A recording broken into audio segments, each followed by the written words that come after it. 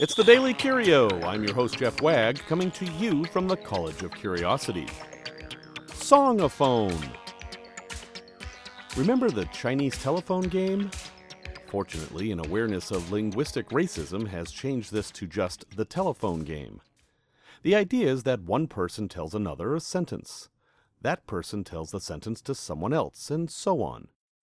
After a few people, a sentence like, "The fish is in the water," turns into, "peanut butter and jelly," or something like that.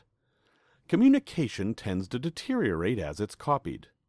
The simplest demonstration of this is to photocopy a document and then copy the copy, etc. Your 10th copy will be a blurry mess. But it could also be a bit artistic, so what if it was done with music? The Free Music Archive is a storage house of music that's accessible to everyone.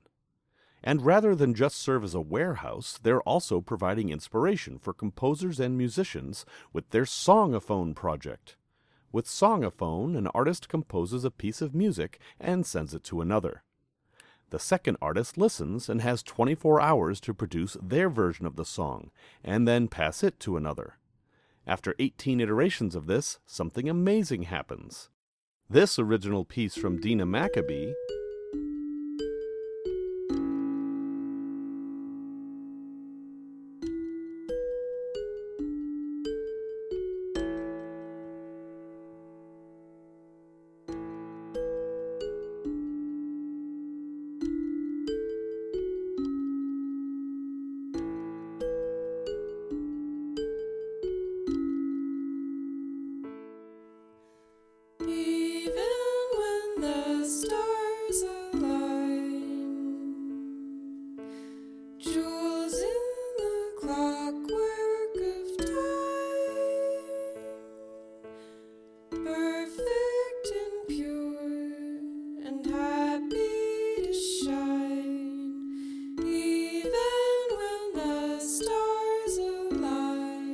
becomes this version from Dexter Dean.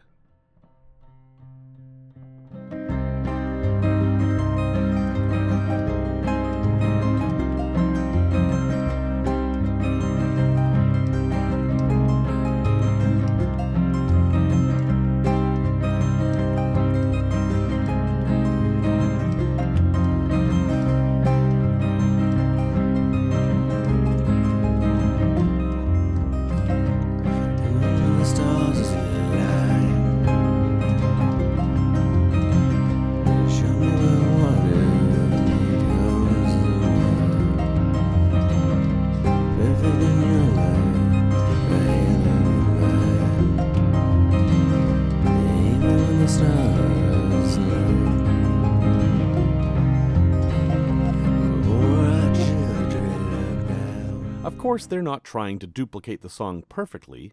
They're encouraged to add their own style and flavor to the piece. But after 18 iterations of the same piece of music, the comparison between the first and last piece shows us what was essential in the original recording. And that tells us something about music and the artistic process. Or if you'd rather not analyze such, just sit back and enjoy.